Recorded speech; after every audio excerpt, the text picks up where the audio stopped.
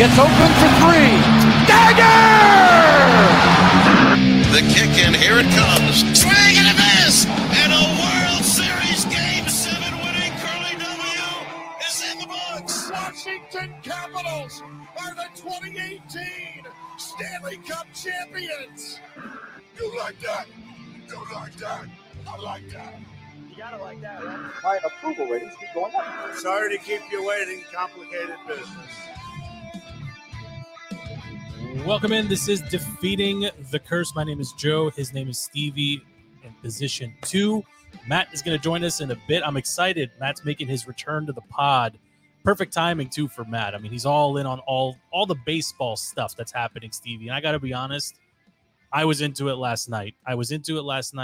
It's tough to pick a team or to cheer for the Braves or the Phillies. I don't know much, but I know that you really shouldn't be cheering for either of those teams given we live in D.C., but man, was that exciting. That was exciting to watch. It was exciting to listen to. And I even commented to you last night. It's very hard. Like I had the multi-view going. I don't know if you're doing the multi-view on YouTube TV where you get like the quad box or the side-by-side. Outside of the first quarter of the Monday Night Football game, I do like listening to the Peyton and Eli soundtrack. But as the night goes on, it does get harder to listen to them, especially when the game is not that interesting.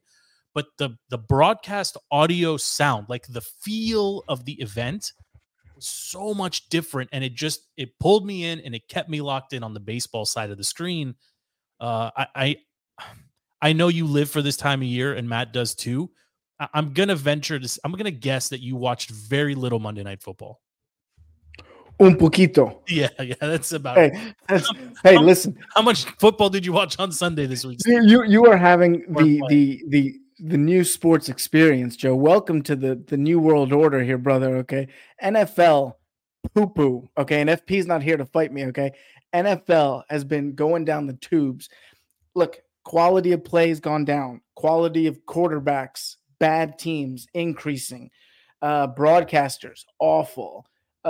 Pace of play has slowed down, whereas MLB has picked up. I mean, there's so many things that make the NFL unwatchable. If you're not placing a giant 4-leg, 8-leg parlay on a game, I don't know who's watching a Raiders, who was it last night, Packers game, or who's choosing that over one of the best baseball games I have seen in a very long time. I mean, it felt like a heavyweight fight. It just like I was trying to explain it to one of my kids who admittedly don't like, we all got into baseball, right? Like it was the baseball family when the Nats were making their crazy run, and it hasn't been that way. But I was trying to explain to them like why it was so loud, down here in the basement when I was watching last night, because I was really excited watching it, and honestly, I surprised myself that I was that into it, given that there was one football on the other half of my screen. But I really just, I mean, I think it had something to do with like the game coming down to like Bryce and the base running and the crazy catch. Like we'll wait for Matt to kind of get into all of it, but to bring this back to football, just we'll kind of go football. Then I think we'll switch back into baseball. I generally agree with you. I mean, it's becoming more and more difficult to watch bad football. Right. I think as I've gotten older, as collectively as our attention spans have gotten shorter, there's too many breaks. There's too many, like even with the reviews, like it's fine, but the game, it kind of at times moves like molasses. Like it feels drawn out, very different than soccer, which I love watching on TV, and even baseball. And again, we'll talk about like what baseball has done right here with regards to shortening the game. They had record gate in attendance this year, which was crazy. I pulled all the numbers. We'll talk about it all. But the NFL it's in a weird spot. Like last night's game was it was two teams battling for 2-2. The whole league effectively at this point is alive. Right. And it's the same thing we've been saying for several weeks. One, admittedly, I've calmed down since last week when I went berserk after the Commanders lost to the Bears, and just a pathetic showing from the Commanders, and looking around the league, like they are who we think they are. Like, or you are, I think what you said last week was perfect. Like you are what your record says you are. And I think that applies to the majority of the bottom teams. And I mean, obviously there wasn't one single game that I watched really closely or that I want to recap, but you look at the teams at the bottom. I'll just give you my low 5 here. Let's just jump right into it. The Patriots, like we might be witnessing the end of Bill Belichick, right? He's not gonna go out on top. He's not even gonna go out as an average coach, Stevie. He's gonna go out as, he could potentially be out this season with, not just a losing record, but a pathetic one at that. I don't know if Kraft has the patience to let this Mac Jones Belichick experience continue. And what is shocking to me, just focusing on the Patriots for a second, this is the first time in a long time that could you name two players on either side of the ball for them right now? They have no star power at all. At all. It was clear when they peaked. Everybody knew who Tom Brady was, and whichever receiver was playing with him, you knew some of the pieces on the defensive side, whether it's Bruschi or Mayo or whoever. They've got no recognizable studs right now. So, Joe, are you telling me that, and this is a very foreseeable potential right now, if Ron Rivera disappeared tomorrow, which is very likely, that'd be great. Would you take Bieniemy over Bill Belichick? They said, okay, Bill Belichick will be the head coach of the Washington Redskins. I think I would still say, come on down, Bill. Come down 95 and get it done here. Okay. Like in that scenario, he's leaps and bounds better than Ron. And frankly, the roster as constructed, the Commanders have a significantly more talented roster than the Patriots do right now. So would I welcome him? Yeah, sure. Like he can't be worse. Steve, you would take him over Bieniemy, over Ron. 100% over Bieniemy too. Yes, because right now the problem is not a offensive problem. The problem with the Commanders is a defensive problem, and it's a discipline problem, right? Again, going back to what we talked about last week, one of the first complaints to come out of training camp, within the first 2 weeks of training camp, players were complaining to Ron that Bieniemy was working them too hard. Like, that is a culture problem. That is a Ron problem. That's not an Eric Bieniemy problem. So if Belichick became suddenly available or they traded for him and they fired Ron, yeah, he's the better option because this team needs an identity. It needs culture. It needs someone to, like, the irony is neither one of them do much on the sideline. Like, Belichick is kind of stoic too. He doesn't give anything to the media, and Ron shares some of that. The difference is one is extremely successful and one is not.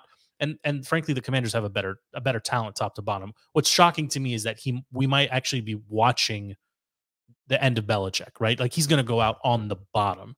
And that's just, they're one in, at this point, they're 1 in, 100. Like, I don't see where they're going to get another win short of the Commanders game in a couple weeks on the schedule. Broncos, you look at the Broncos, terrible coaching. Sean Payton having to eat his words against Nathaniel Hackett and the Jets.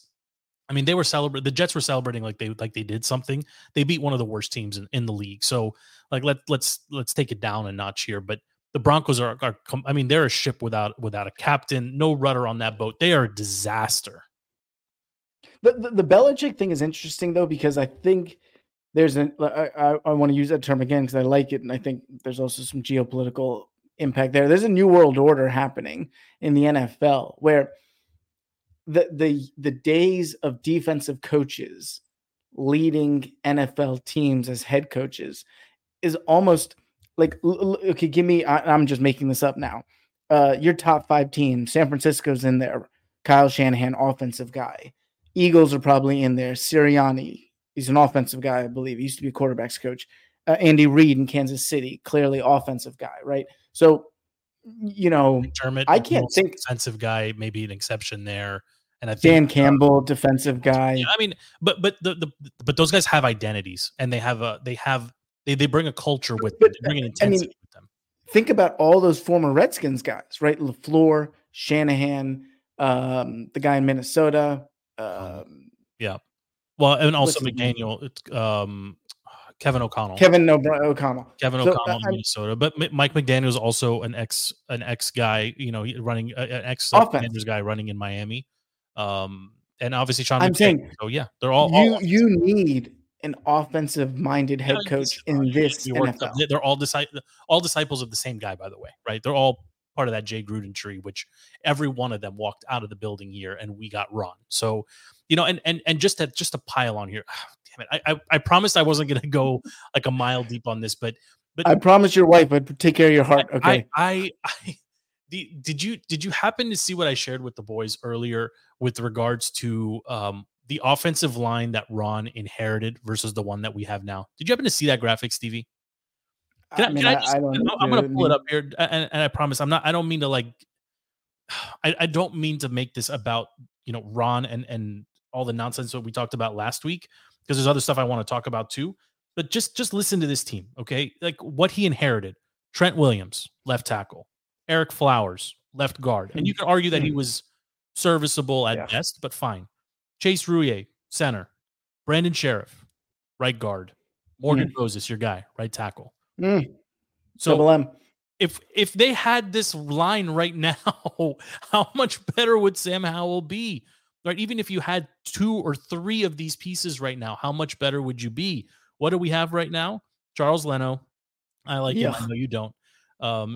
Charles, Nick Gates, Sam Cosmi, who's rated by PFF as the best that they have at the moment, and Andrew Wiley. Eric Flowers, ironically, is out there as a free agent, but like Cosmi is the only one that's even closely like he's the best one, and he's rating out as a C. And the best thing he's got going to his credit right now is that he hasn't given up a sack this season in 230 plus snaps. But like, I mean, the Broncos are a mess. They can't protect Russell Wilson. He can't protect himself. Like they have some bright spots on offense, but they're a disaster. And it comes back to coaching. The Panthers clearly, hold on, before you jump in, the Panthers drafted the wrong guy in Bryce Young.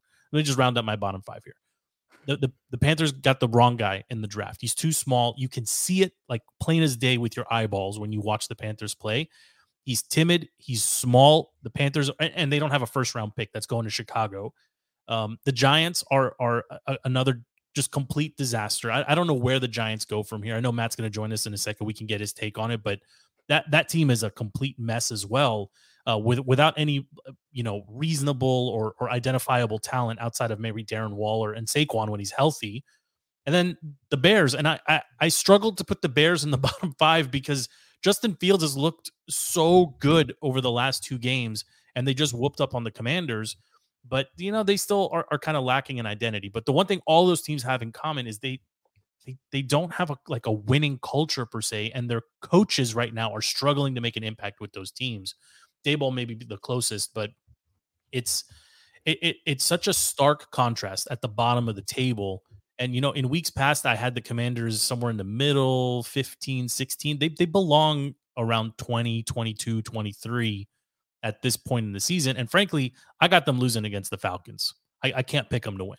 I don't know if you see it differently. I know you're going to be there, but I don't see how they go into Atlanta and win. Well, look, there's probably 20 bad teams in the league. I mean, right now we could list 20 teams that have no chance of competing in the playoffs, right? Someone's going to have to make the playoffs, so it's not like these teams will make it. But by the way, just to go back to your O-line thing, I know I'm all over the place. O-line and defensive line are the 2 positions on the football field that FP can kill me for this. I don't listen to PFF. I don't look at PFF stats. Just in your eyeballs? Yeah. Well, PFF said your eyeballs that watched 0 minutes of football this past weekend. That's right. I'll take 0 minutes of my eye test versus PFF saying that Chase Young led the team in pressures, and Chase Young had the most QB hits. All over Chase. All over Chase. The O-line, D-line is a much more eye test situation than passes broken up by a defensive back, yards after catch by a running back or wide receiver or something like that. Those are much more tangible stats. Offensive line, defensive line, you need to use the eye test. The eye test in Washington shows we have one of the worst offensive lines in the league. And to the commenter's question, do they still have a shot at the playoffs? Absolutely. Not because of any good thing that the Commanders have going on, but because there are that many bad teams in the NFL and in the NFC particularly, where outside of Detroit, Philly, you can't even put Dallas, San Francisco. You can't put Dallas in there anymore after the whooping they took. Outside of those 3, and you can put in Seattle just because why not? I mean, there are not 6 quality teams in the NFC. But so I'm gonna go the other way. I don't think they have a shot at the playoffs because to make the playoffs, you've got to win. You've got to win at least against the bottom feeders in the NFC. The Bills lost, fine. They were going to lose to the Bills either way. I'm fine with it. They could have beat the Eagles and they didn't. That will come back to haunt them. The Bears loss is going to haunt them more. And frankly, when they lose to Atlanta this weekend, playoffs are gone at that point, right? Because these are 2 teams that they will like. The Bears look considerably better right now as a playoff to me to make the playoffs. Because they're playing better football. Like I don't know where the Commanders go from here. Come on. Come on, they win on Sunday. If They they win win on Sunday, then they got to deal with the Giants and Daniel Jones, who, as I documented last week very eloquently, he owns this team. And he will run for 60 yards straight down the field and score 2 touchdowns. And Chase will be dancing around on the edge, not getting the tackle. There's a very good chance that 8-9 will get you a wild card berth in the NFC. I don't think so, because I think the Cowboys will still be a plus team in the end. I think, I mean, I do. Look, you mentioned some of the better teams. I'll give you mine, and then we'll let's switch into baseball, because I know you're anxious, and I want to bring Matt in here too.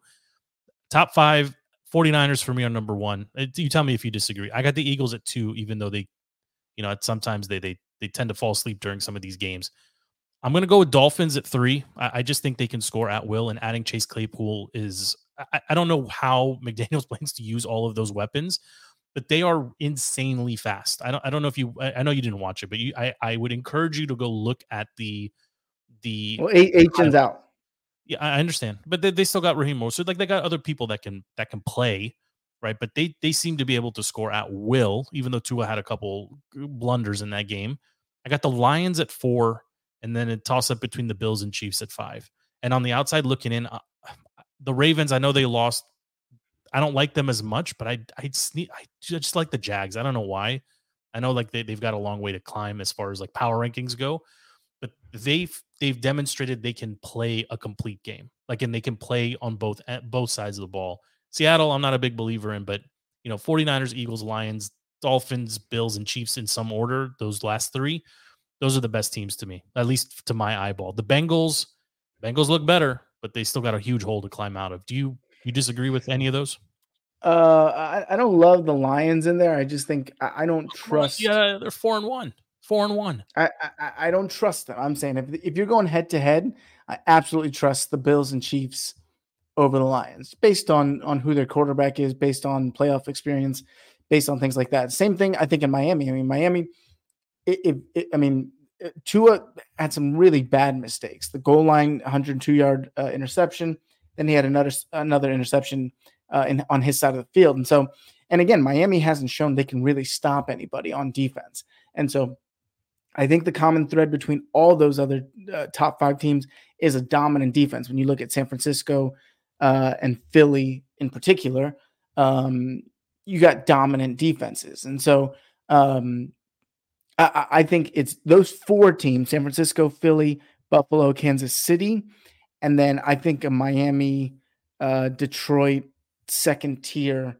Let's see what happens over the next couple of weeks. I do think, like you said, Cincinnati looked awesome. I thought Joe Burrow, they made a real cognizant effort to get Jamar Chase the ball, and I think it paid dividends. And I think that's just great coaching. I think that's just, but like the Jaguars are 3-2, the Colts are 3-2, and I think they actually improve with Minshew under center as opposed to the Rook. That's just my read on it. Drive by style. I'm not following that team. That's super close, but for the Commanders to make the playoffs, they're gonna have to beat. They're gonna be in the mix with teams like Green Bay 2-3, the Falcons and the Saints and the Buccaneers, all 3-1 or 3-2, all positive. And Seattle, 3-1, even the Rams, who they see later on in the season, are 2-3. Like, this is not I don't think it's a guaranteed or an easy path, for the Skins to the playoffs. I just don't see it that way right now. No. Nobody said a guarantee or easy path. What the question was, do they have a shot? And the answer is absolutely. They will have a shot the entire season. They'll have a better shot if they fire Ron. They've got to make a change. If they lose in similar fashion to the Falcons as they have, or if they continue to bleed points on the defensive side of the ball and lose, Ron, he has to remove JDR. He just has to, or the few fans he still got are going to turn on him. I don't know anyone that's a fan of Ron, and I will give a shout out to John and Chantilly, who requested Howie Roseman for $30 million from Philly as a GM guy. Does John know that he's getting this shout out, or do we need to let him know? He doesn't. He doesn't. If he's listening, okay, he needs to jump on. Okay. Are you ready to switch into baseball? I know you're excited, and I can see Matt in the green room here. He's super excited too. Are you ready? Any other football topics? No, we need a baseball. We need. look, this is a wellness check for Matt. Okay, like Britney Spears had her own wellness check. This is a wellness check for Matt DeMet, who was a Mets. I mean, well, I want to wait till he gets on. I mean, okay? I want to make sure he's okay. It's exciting to welcome him back. I mean, his team played like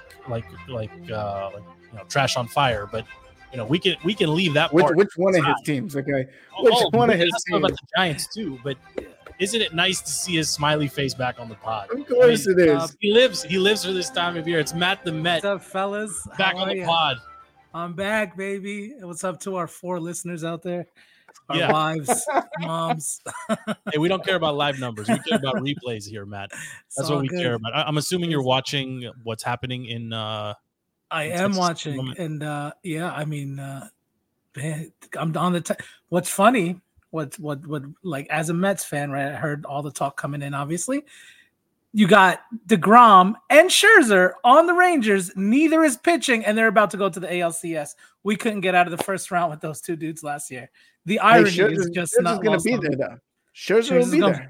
Scherzer will be be He's going to give you 3 innings and 7 runs, okay? But he's going to pretend like he's going to go out there. They'll be intense. He'll get his ring. All the faces, right? He still makes all the faces. He was prepping for the ALDS, but they didn't put him on. Honestly, they don't even have to. Like, they're mashing. They're bashing the ball. Their lineup is insane. Look, to get you on the podcast, all this baseball talk, that was just a pretense. This is a wellness check on you. Okay, I'm doing all right, make man. Sure you're okay. Okay, you had your Mets collapse. Highest payroll in baseball. They collapsed in June or July. Yeah, it was early. It was early enough that I didn't have to care. It was before that. I mean, it was great. By right around June, I was just like, okay, summertime with the boys. Let's just focus on. You had your summer free. Yeah. Then training camp opened, and the Giants, their collapse happened week 2.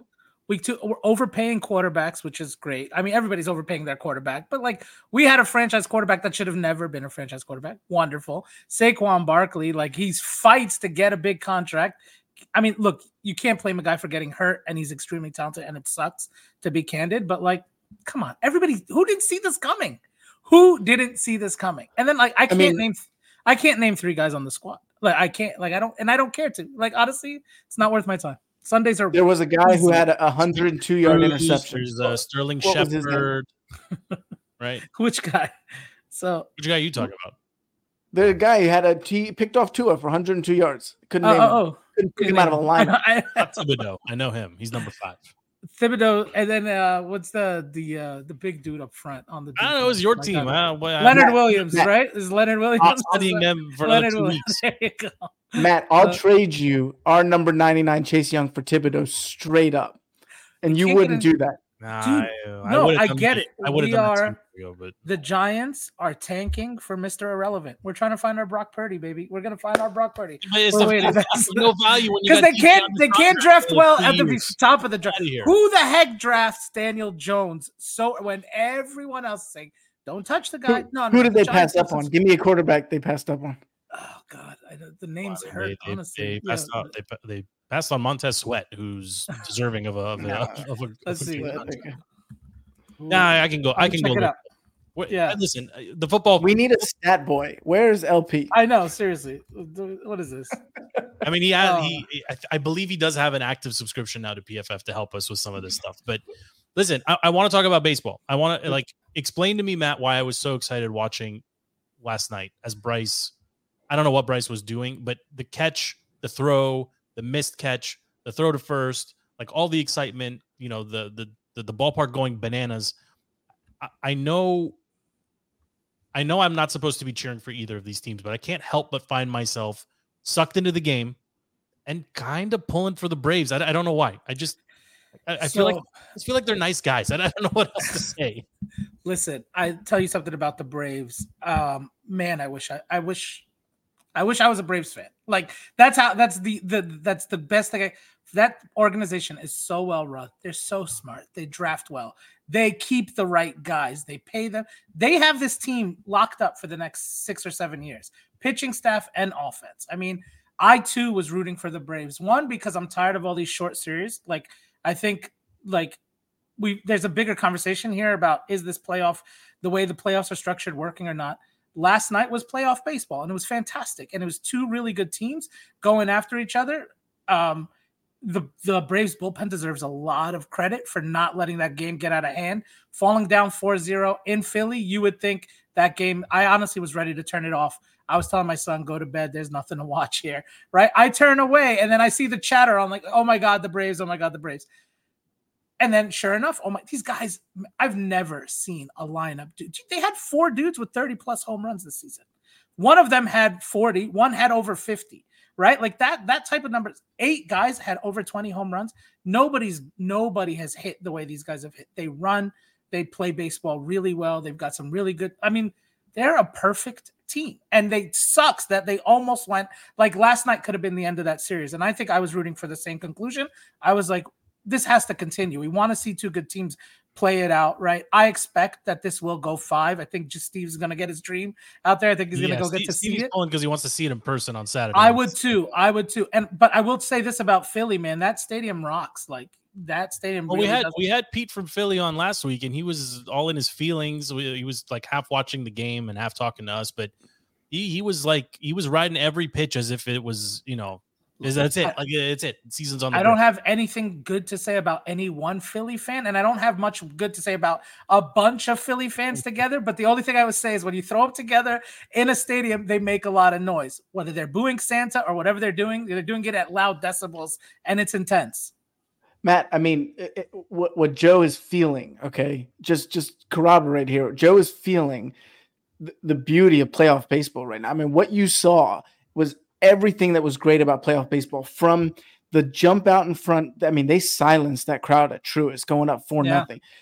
For 15 innings, essentially, for all 9 in the first and then 6 in the game 2, the Braves, that potent offense that Matt just so eloquently described for a minute there, was silenced. These guys couldn't hit anything off of Wheeler and who was it? Ranger, who pitched game 1. Suarez, they couldn't hit anything. Suarez. So all of a sudden they're down 4-0. This season is over. You can't go back to Citizen Bank Park down 0-2. Then they score on a terrible play by Trey Turner. Now Bryce Harper saved Trey Turner because Bryce Harper's play was so bad that we don't realize Trey Turner let in the first run on an error himself. And then d'Arnaud. You're talking about their 8th. Their number 8 hitter. He's essentially their backup catcher, right? Sean Murphy is their everyday guy. d'Arnaud hits a 2-run, just absolute blast. It's the end of Wheeler. There you go. Wasn't bashing like that with the Mets. I'll tell you that. But that's what got Wheeler out of the game. That was the beauty of that. He had to come out after that. And then Austin Riley, and that moment, you just knew something was going to happen. Acuna stealing third. 3-2 count. How a game can flip on one pitch, an NFL fan, an NBA fan doesn't get it. Maybe a soccer fan gets it because they can flip on a goal. Yeah. But you just got to experience it. I'm a callback. What's that callback? 96 Leyritz home run. It had that same feel. Look, I'm not even a Yankees fan, but it had that same feel. 96. That's a series just turned. Everything turned. Like, you left that game last night saying the Braves are going to win this series, right? Just for whatever reason, I think that's what you left feeling. Like up until then, Bryce Harper is his own worst enemy. He ran past that sign right in the last series. He scores. Everybody's like, great, the hustle, the whatever. But he gets on base. He's a little reckless. He's always been a little reckless. He wants to show that he's got the play read better than anyone else. And I think it bit him in the butt yesterday. Honestly, I think it bit him. And a game has never ended. I don't think there's ever even been that kind of double play in a playoff series yesterday. So for a game to end that way and for the catch to be as dramatic as it was amazing. I watched it and I was in awe. I was like, I want more. Like, let's play it tough. My 9-year-old son watched the play in the morning, and he plays AAA baseball. And I asked him, what did Bryce do wrong? Said he didn't stop at second. That was the right play. Yeah. Bryce the ball was not going to get catched. The Michael Harris, the run he made and the jump he made to catch that ball, Bryce needed to be at second. But what Bryce did is he made that turn so hard that was the only way he was going to get doubled off. If he had just stopped in front of second, once the ball dropped, he still would have scored. That ball would have bounced off the wall. Michael Harris would have had no chance. He was going to score easily, but he got too aggressive, too cocky, too caught up in the moment. He turned second. He slipped on the way back, and Austin Riley made a little league play backing up the throw to the cutoff man that we have been, hammering into our kids in Little League. You see a third baseman making tens of millions of dollars, backing up that throw and throws a dart. You're right. The Braves are going to win this series. I don't know how they're going to go into Citizen Bank Park and win, but if anyone can do it, it's these guys. Those were, I think are they the two best teams left in baseball? Probably. Maybe the Astros have something to say about that. The Astros are still, yeah. But those are the two. That was the slugfest. And whoever comes out of this series, clearly the Dodgers look like a disaster right now. And the Diamondbacks look awesome with their pitching. But the two best teams in the NL. The Orioles look terrible too. I mean, this is one of those things I wanted to bring up with you guys as the baseball connoisseurs here, right? Does MLB have to fix this playoff format? Because you've got, like, I'm looking at the Diamondbacks, just one example. They lost over 110 games a couple seasons ago. They make the playoffs, and now they're on the precipice of winning a short series against the Dodgers. Like, there's something, I just feel like there's something flawed here when the season is so long. What do you want, the NBA best of 7 where every series is miserable? No, I don't know what was wrong with the old playoff seeding with baseball. Like, I understand the need to get more teams in from it's better for revenue, it's better for the TV, it's better for the fans. I understand that, but the season is disproportionately long, and now there's a disadvantage to the better teams. Like, you're resting them. If like rest in all the sports, with the exception of football, generally not a good thing. Like, you don't want players getting, like, soccer has its own cadence and rhythm. You play on the weekends, you've got your European tournaments or whatever during the week. It has somewhat of a cadence. With basketball, we see this regularly, right? As somebody sweeps in the conference finals, and then they're just sitting for 4 or 5 days. They come out tremendously rusty. Is there something to be said about that with baseball, where you're not playing every other day? You're literally playing every day, and sometimes multiple games in a day. So there's just something that seems, again, casual fan here, but it just seems off that you would have such a long season with such an importance placed on, over 162 games. Like, you're trying to fight for these top seeds, but those teams are legitimately at a disadvantage. I believe they are coming in cold. So a couple of thoughts here, though. So baseball has by far the smallest number of teams that actually make the playoffs, right? And I think outside of any other sport, rarely do you get a team that doesn't actually belong in the playoffs. Like, you might get a bad division winner, but if there are 6 playoff teams or 7 playoff teams, 6 of them actually played really well enough. Like that conversation we were having about, can the Commanders get in to the playoffs? In baseball, it's less likely that you get that one. You might get one, but you're not going to get 2 bad teams in there. So I will say that I think the wild card makes for teams to go in, like the Diamondbacks. You had the Reds, you had the Cubs, you had teams that, like, switch out the Diamondbacks for any one of those teams, even the Marlins, right? You would have had good teams playing. So I think on that level, I think what baseball has done is they are forcing teams to play better, to actually go out and make an exciting, the trade deadline. Like, that stuff is really exciting because you have more teams that are in it. So coming to the playoffs, I think the format actually is really great. I think what we saw with the Mets last year, best of 3, then best of 3, best of 5, and then best of 7 for the final 2, right? Yeah. For the CS and the World Series. But doesn't it just seem odd that you play all of these games, and if the seeding falls, the way it does, you got to win 2 again. So I'll take the 3 games over the 1 game wild card that they had for the last few years before, right?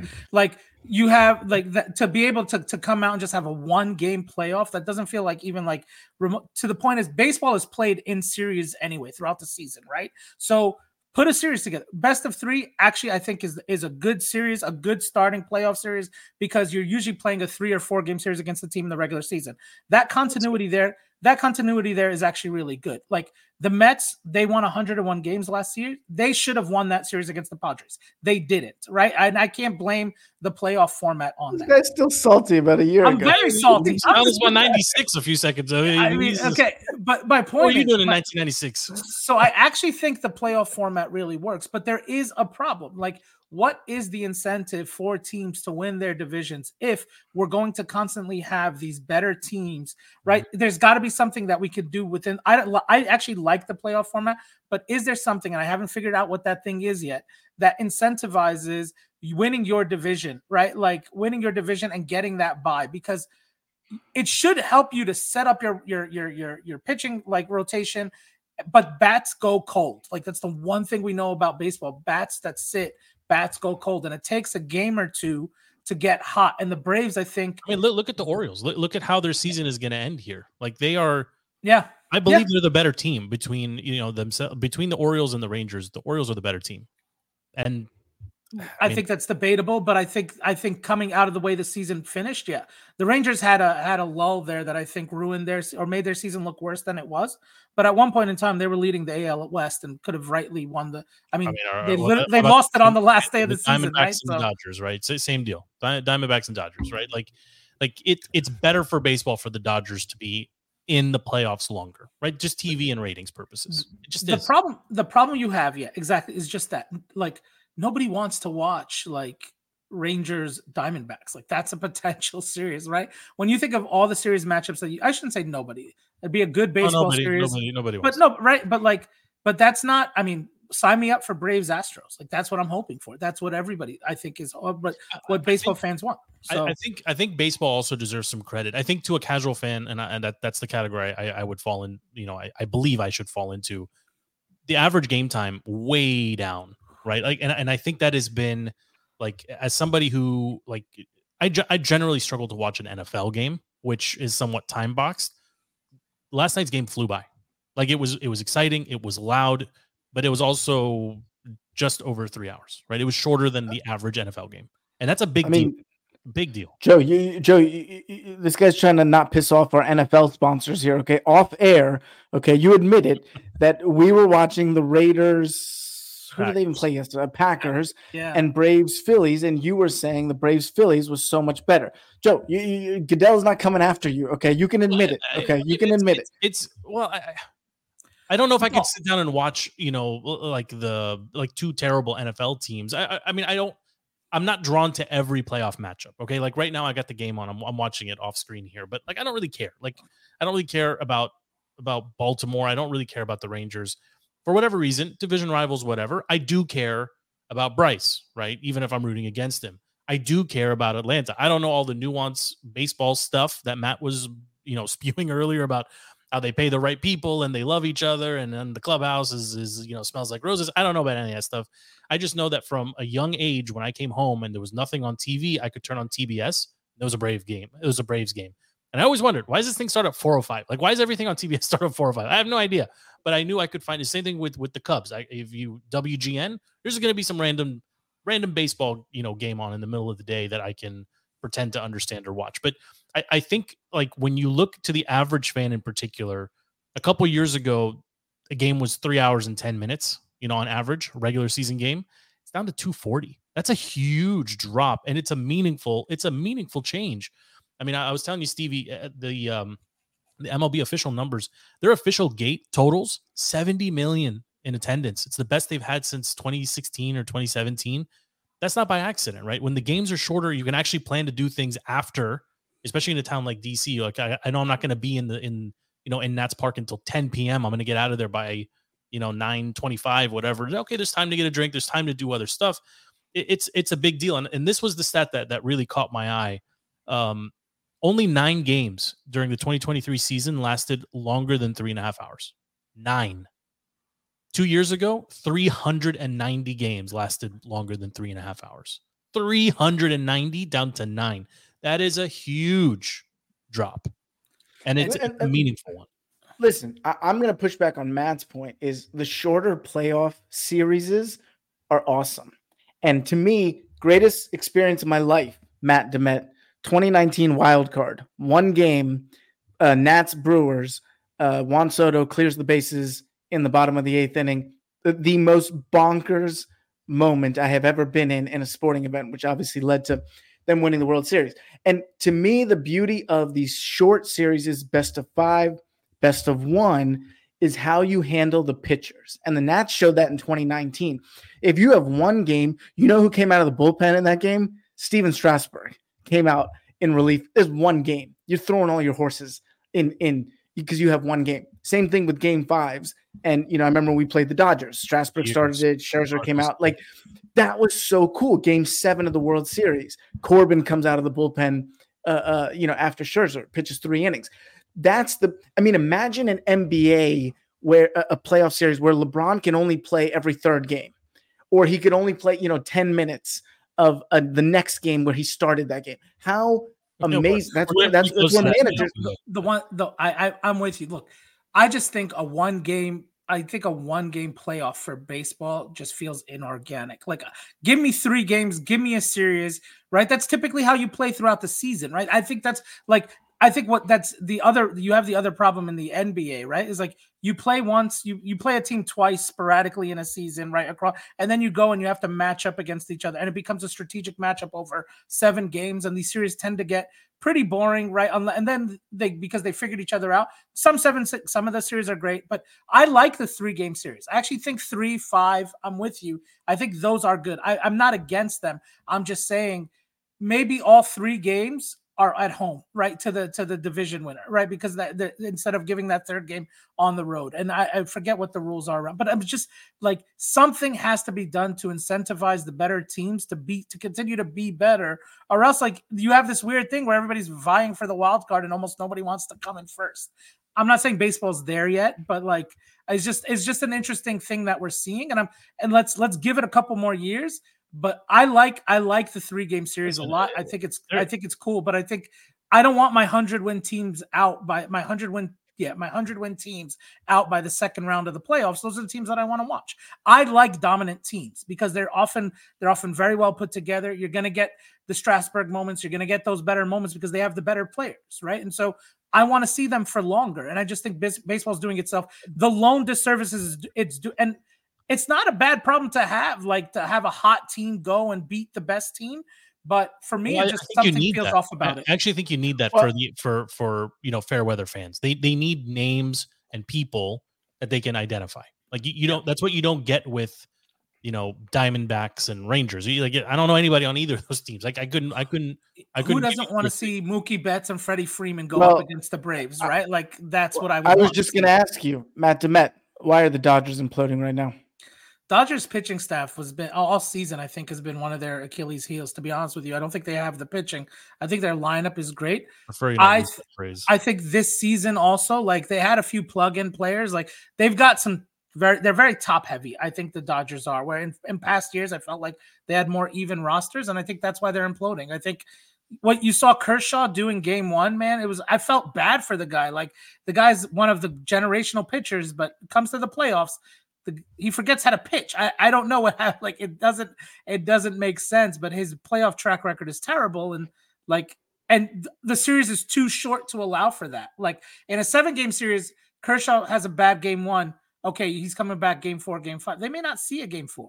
Like that to me is mind boggling that you can't come back from that. I don't think they're going to see. I mean, watching Magic cheer the Dodgers on, you could see the look in his face is please, you can't lose because then I'm gonna have to attend more Commanders games. which apparently are not very fun either for him. He's doing a lot of passive aggressive tweeting during Commanders games. Yeah. But listen, baseball I feel like right now is on the precipice of like a renaissance. Like I think it's already started for the diehards, such as both of you guys. I think fair weathers and casual fans are coming back to the sport in droves. I think it's a much better game day experience for kids. I think that's a big part of it.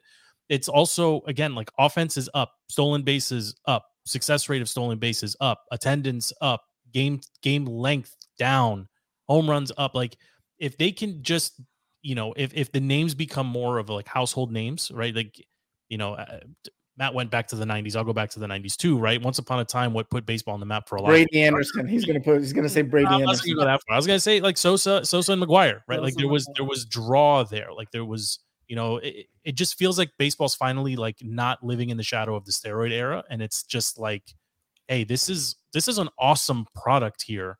And it's very easy to consume, especially in HD, especially like there's just something about it. And it's like, well, Joe, they're doing a lot of this without any love from the worldwide leader. Okay. Cause those guys sold their soul to the NBA. And Stephen A's got to make every story about the NBA, and they have to sell those broadcast rights and those TV rights. The worldwide leader is effectively out of the sports business at this point, outside of the few. No, listen, the talking head shows. Why can't I? Where do I go to not see Pat McAfee? No, well, he's going to be everywhere because they paid him an arm and a leg. Him coming over to ESPN, to the worldwide leader, was the reason they let go of about 15 people on July 1st this past summer. So like they don't have any original content that people care about.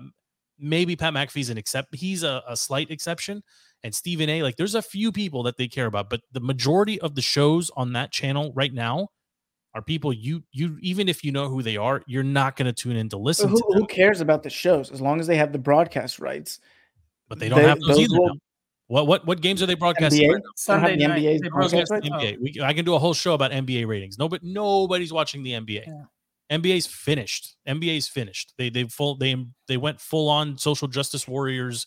It's like honestly, nobody's watching the NBA. Nobody. Last year's finals was the worst they've had in 17 seasons. Nobody's watching the finals. Yeah, what was exactly? Do you know where Chris Paul's playing now? Like I still Golden follow. State. I know that he's in Milwaukee. He's in Golden State. He's in Golden State. Oh, who won last year? Okay, Milwaukee. Milwaukee. What was the question? Who won the NBA finals? Are you kidding? Golden State? No. Wait. The team did it for the first time in their history. Oh, Denver. Who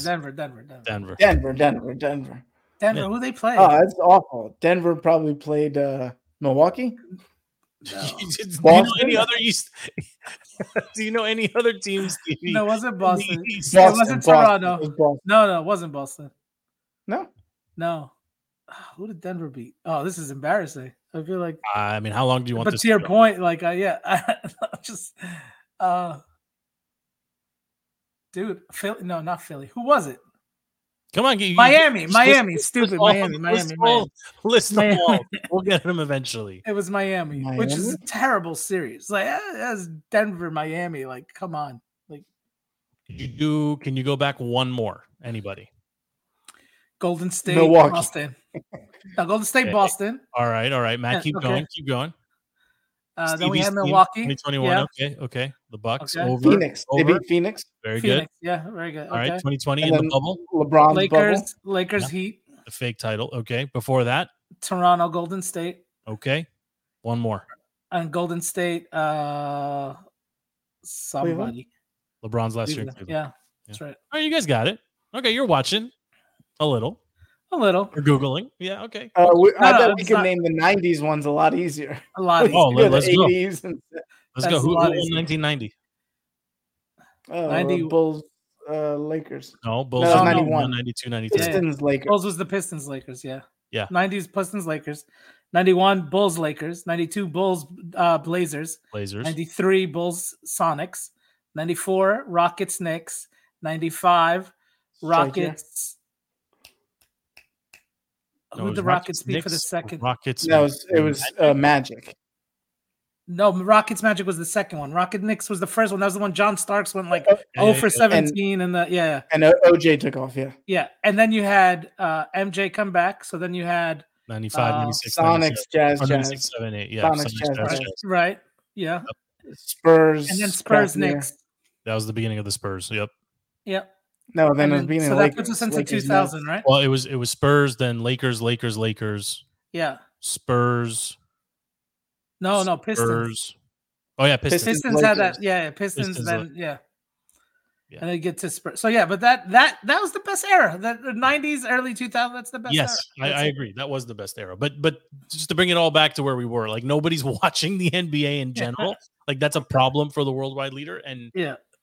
I mean, we could do a whole show on that. Like, but that's what baseball, like I said, I feel like baseball's on the precipice of a true renaissance here. Like for the casual fan, the game is short, the game is lively, it looks good on TV, it looks great in UHD. Like if you're watching in 4K, like through one of the apps on Apple TV or something, it just looks awesome.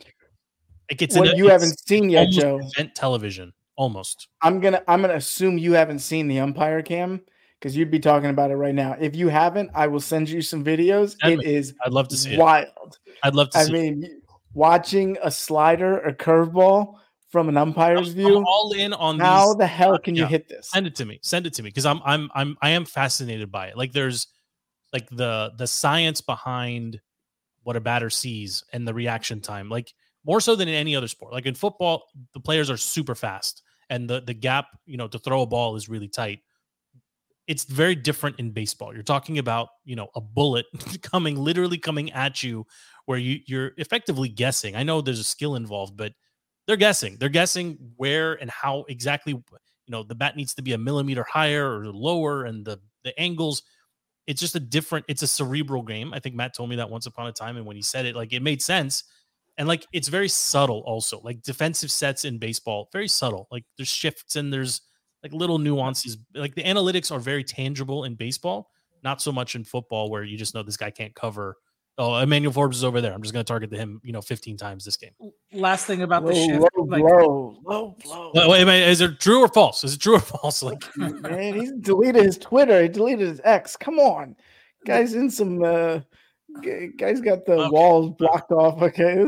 It's like padded down. So look, what baseball did, I think, like, first of all is really interesting. Like, the shift was completely legal, right? The shift is what basically when you would stack 3 guys on a side, and baseball said you can't do that anymore, right? For the sake of the fans, you can't do that anymore. And I thought that was a big mistake because I was like, if I'm smart enough to set up my defense in a way to stop you, why should that not be legal? But baseball said we need more hits, we need more balls in play, we need more guys on base, and like I think that worked out so well. Like baseball, honestly, baseball's the best thing they did is they said, we have a problem.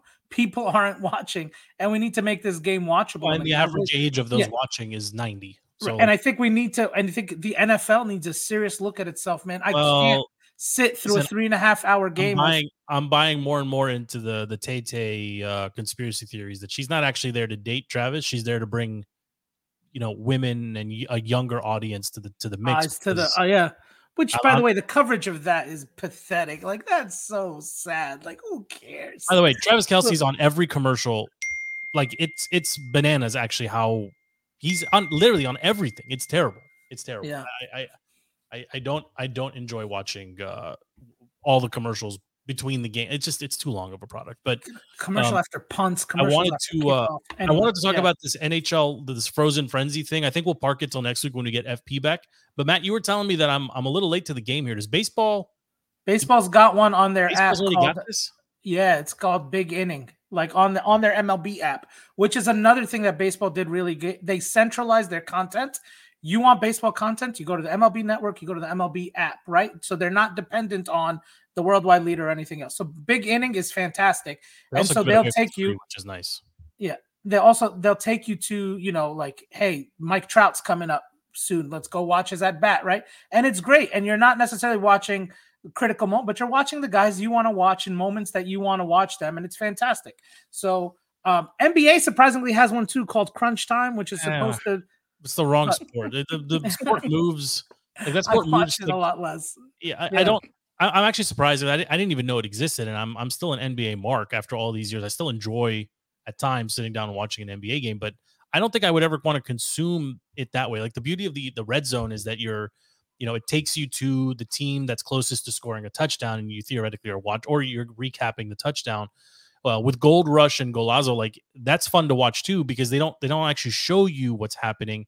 They just switch to the game and then let you watch 7 to 30 seconds of like it makes sense in those applications. I didn't realize baseball had one, but like now that I'm thinking through it, it actually makes sense like to consume the product and you have enough games going on at the same time every day that having that up maybe makes sense. Exposure to more players and more teams. Baseball go quad box too, like they'll do that because if they're in the middle of a good inning, I'm they'll obsessed go quad box with YouTube TV quad box. Fantastic. I just wish you could customize it. YouTube, if you're listening, Google, it's good enough. Like, hey, it's good enough. No. It's good. Let me pick what games I want to watch together. That's all. He doesn't appreciate the access. It's a very simple thing. Let me customize my quad box. That's all I want. How big is your TV? Because Stevie was. I'm doing it on like a normal size TV, 55. Oh, what's normal? Size doesn't matter, Joe.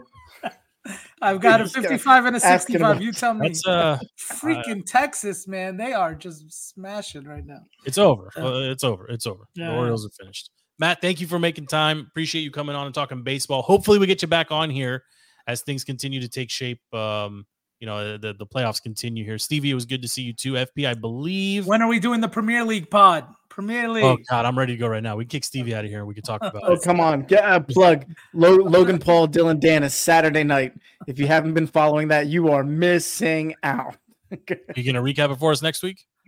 Oh, You have I quite mean, the sports weekend coming up.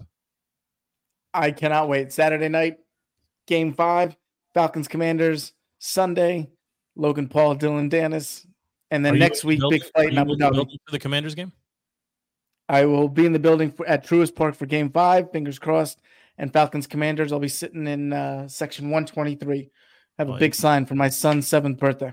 Enjoy one of those $3 hot dogs. Apparently it's the best concessions in the league. So I heard. It's no Eli, Chick-fil-A, right? though. This is Eli's birthday? Yep. Happy Yep. birthday, Eli. Yeah, man. Enjoy that. Big sports weekend. That's big good. sports That's weekend. good. Safe travels, Stevie, Matt. It was good to see you. Thank you, boys, for coming on. This has been Defeating the Curse, available on all social media platforms. Follow, like, share, ask questions. And if you aren't consuming the product live, that's okay. It's available on every podcast platform that you could think of. It's on Spotify, it's on Google, it's on Apple, it's everywhere. Thank you for tuning in. Until next week, we are out.